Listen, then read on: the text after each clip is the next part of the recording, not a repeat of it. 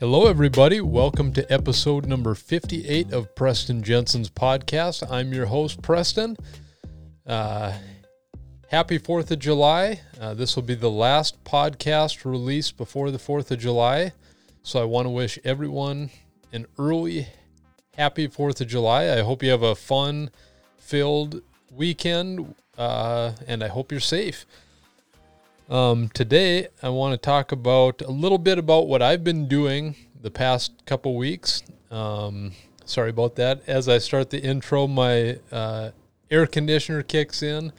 No matter how long you do this podcasting stuff, there's always something that comes up during the podcast, and this is just a friendly reminder that no matter how dialed in you get, tonight my whole episode is talking about how I'm streamlining my process.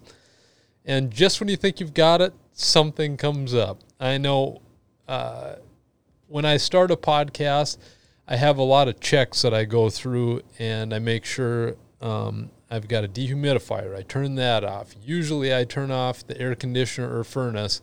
Tonight, I obviously forgot that check. I make sure the computer's running. I make sure the camera's running. I make sure I push record on the Rodecaster Pro. I make sure I push record on Ecamm Live. So there's a lot of things that are going through my mind. Another thing, I get up all my show notes. I get up the computer, the different things that I need to have running for the show. And no matter how dialed in you think you've got it, you never do. Another thing that adds different layers is your guest connected to the internet, and is that all working with your setup? Is your mouth aligned with the audio? All these little things, and a lot of times, unfortunately, when you're recording the podcast, you think everything is going good. You think you're recording on Ecamm. You think you're recording on the Rodecaster Pro, and sometimes that's not the case. One of the biggest embarrassments I've had on my podcast is I luckily had one of my good friends, Jacob Olson, on the show. We were talking quite a bit about an intro to a podcast, and everything was just rolling well.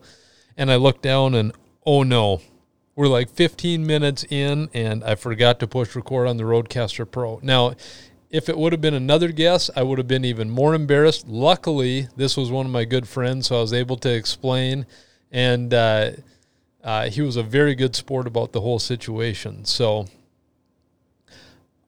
as a podcaster, you got to be able to think on your toes. Another thing that happened to me is I was in the middle of an interview with a guest who was remote, very far away from my location, and their internet kept cutting out. And one of the toughest things to do for me, I guess, I didn't even know this was hard for me until I had that come up, was, oh, what were we talking about again? Where did we leave off? I don't know exactly where the cut was. So the best thing to do was make the most of the situation, and we had to go back, try and talk about what we were talking about before, and then you're able to splice all that stuff in and make it all smooth in post. Now, hopefully you guys can look back at the episodes, take a look and see that you probably didn't notice when that error happened with the internet cutting in and out, but it's something I noticed, and it definitely took me a lot more time in post. So as a podcaster, if you're starting a podcast, if you're new to YouTube or any of this technology, something is always going to go wrong. And no matter how prepared you are, it's such a good lesson to learn that you just got to make the most of it. And for the most part, I feel like other content creators, they know what you're going through. So if you have a hiccup in your video production or your podcast, people are very lenient on what they hear or what they see. And they know that, oh man, this is a tough situation to be in. And they just want to see you react in a way that's professional. So whenever something happens, just try and make the most of it. I know that was a long intro that I wasn't even planning to talk about on this show. What I really wanted to talk about is a couple episodes back, I talked about the Elgato Stream Deck, and that's one of the purchases I had during Amazon Prime Day, and I had no idea how much I was going to love this thing. I just set it up for the first time. I've probably spent 15 to 20 minutes setting it up. And before I set it up, I watched probably hundreds of videos on how to get the most out of the Elgato Stream Deck. Now, the one I got is just the regular Stream Deck. I think it's 1, 2, 3, 4, 5.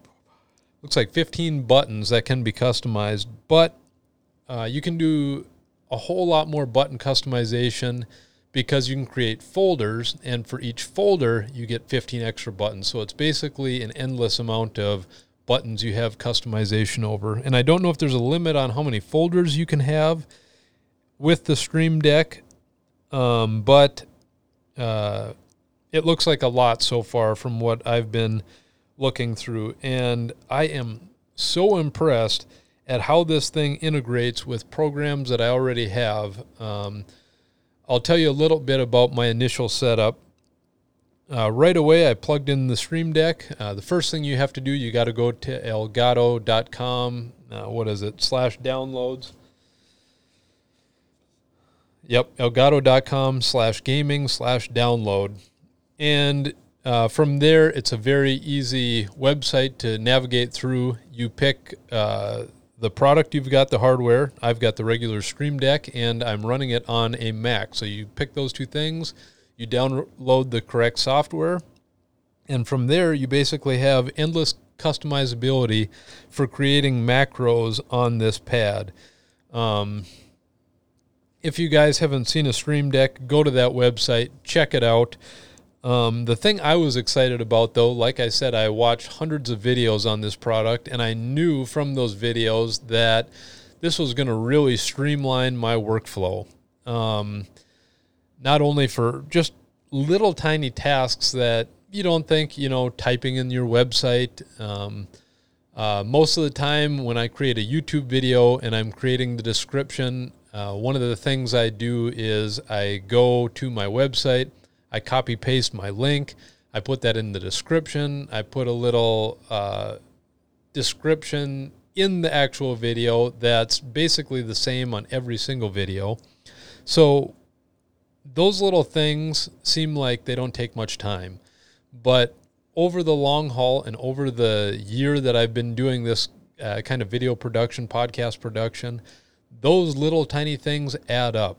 And I'm finding that as I move forward with my podcast, my YouTube channel, Instagram, social media accounts, that I want to streamline the process so I can have fun creating, and there's little to no resistance in having to create a video or make the podcast itself. So most of the time when I'm doing these live streams on Ecamm, I've got to reach over with my mouse and I'm trying to click on, is that the scene I want? Is that the overlay I want? But now if I want to just say subscribe, I can just push a button and boom, there it is, right up on the screen. I can take that off. If I want to add my end screen, boom, there it is. I can add that stuff right in. I can go back to my main view. Boom, there it is. It's as easy as just pushing a button. And yes, the setup is a little bit of work, but that's another thing I was very impressed about with this Stream Deck is I was thinking, I'm going to have to make all these little hotkeys so I can integrate it with Ecamm Live. Well, when I plugged it in and clicked into Ecamm Live, it said, would you like to download the Ecamm Live plugin for the Stream Deck? And to my surprise, I downloaded that and all sorts of functionality came through for Ecamm Live right onto my Stream Deck. So I've just been having a lot of fun this past 20 minutes just sitting here thinking about, oh my goodness, what other programs do I have that's just going to have a plugin for this Stream Deck to make my life easier? For the video quality, it just seems to up your video production game when you've got overlays going. Right now I've got a ticker thing going on my screen. For those of you who don't know that I've got a YouTube channel, head on over to my YouTube channel and you can see some of the things that I'm talking about. I've got different overlays I'm checking on and off with my Stream Deck, not Ecamm Live, but Ecamm is another feature that has really saved me a lot of time, because in the past, and I know I've talked about this a lot on other podcasts, but going into streamlining the production, when you have to take video, you've got to sync audio from the Rodecaster Pro. That's a big burden. So Ecamm Live saved me there. I'm able to have overlays. So when I'm done with my podcast, my video side of things is just complete. I learned a lot of stuff from one of my previous guests, Jared Spink, who has his own podcast, the Hive Podcast.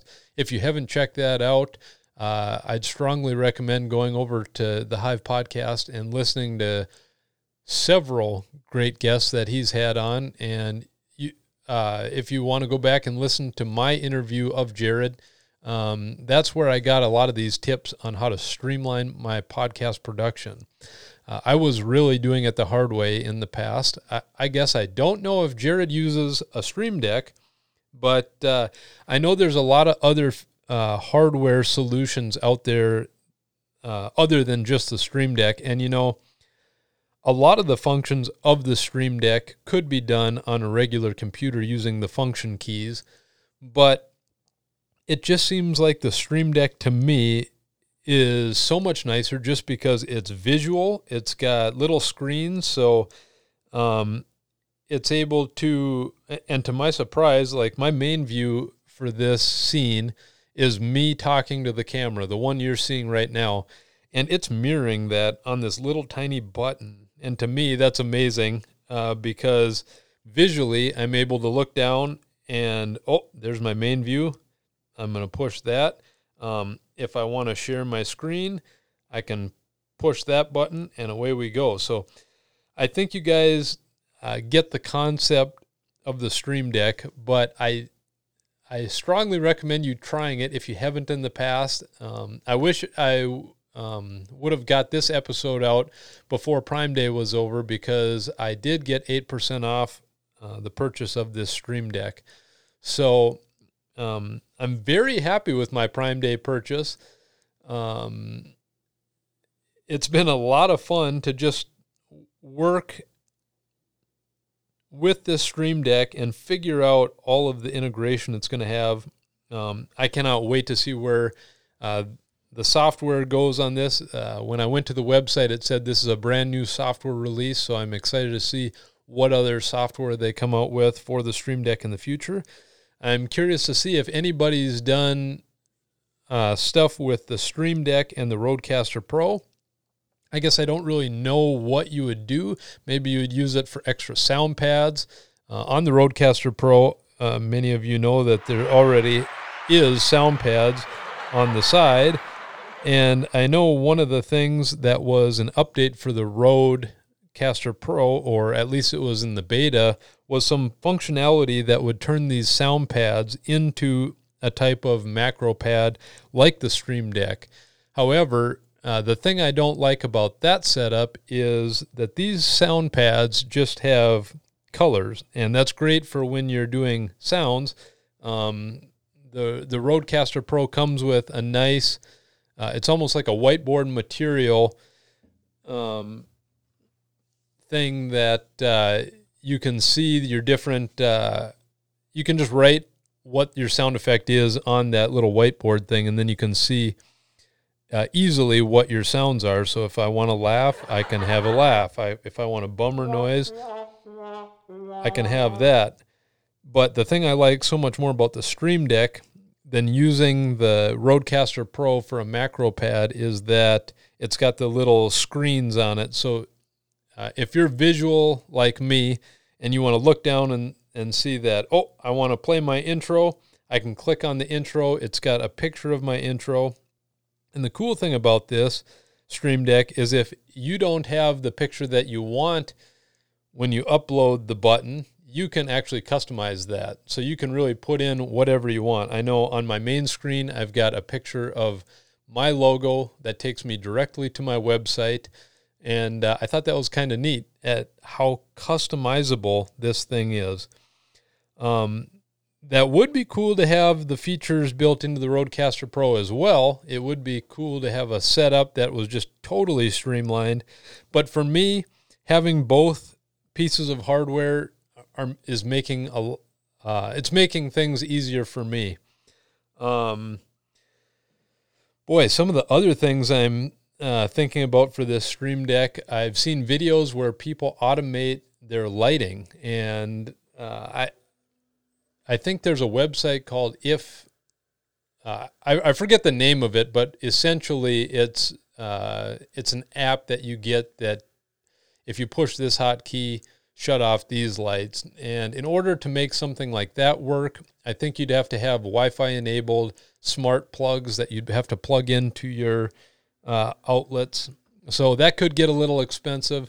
For me at this time, I only have a few different lighting setups. I've got a couple lights off in the distance. I've got some backlighting and whatnot. But for me, it's easy enough to just flick on the switches. In the future, maybe it would be cool to have that all automated so I could sit down, I could launch Ecamm Live, I could launch my lighting setup, so I could sit down and basically run my whole system off this Stream Deck. I know some people have gone to the extremes customizing their Stream Deck, and it's amazing what people have come up with, what you can run using this piece of hardware. The Stream Deck also comes in a couple different configurations. I think there's a Stream Deck Mini and a Stream Deck XL. Both of those are very cool. This just seemed to be the perfect size for me. I don't need many more buttons than 15. Stream Deck XL is about double or a little over double the size. And the Stream Deck Mini, it might be 3 to 6 buttons. I can't remember right offhand, but they're very cool pieces of technology. I do have other Elgato products. I have the Elgato 4K capture card, and that allows me to use my Sony a6400 with the Sigma 16mm lens for a webcam. Another thing that I use for my webcam setup is a dummy battery for my Sony a6400. So when I'm doing long interviews and when I'm doing podcasts like this where it's just me talking to the camera, I don't have to worry about my camera overheating or my camera running out of battery. When I first started, I did not have a dummy battery, so the batteries that come with the Sony a6400, when I'm filming in 4K, sometimes only last about half an hour. And another thing I noticed was that I did have issues with the Sony a6400 overheating using just the regular battery. And then when I got the dummy battery, I had the same issue where the camera was overheating. If you want to know the fix for that, I've got a video released on how to go into your settings. So you can basically have unlimited recording as long as you have enough space on your memory card on your Sony a6400. So head over to my YouTube channel for that if you want to find that fix. I also have a couple other videos on there.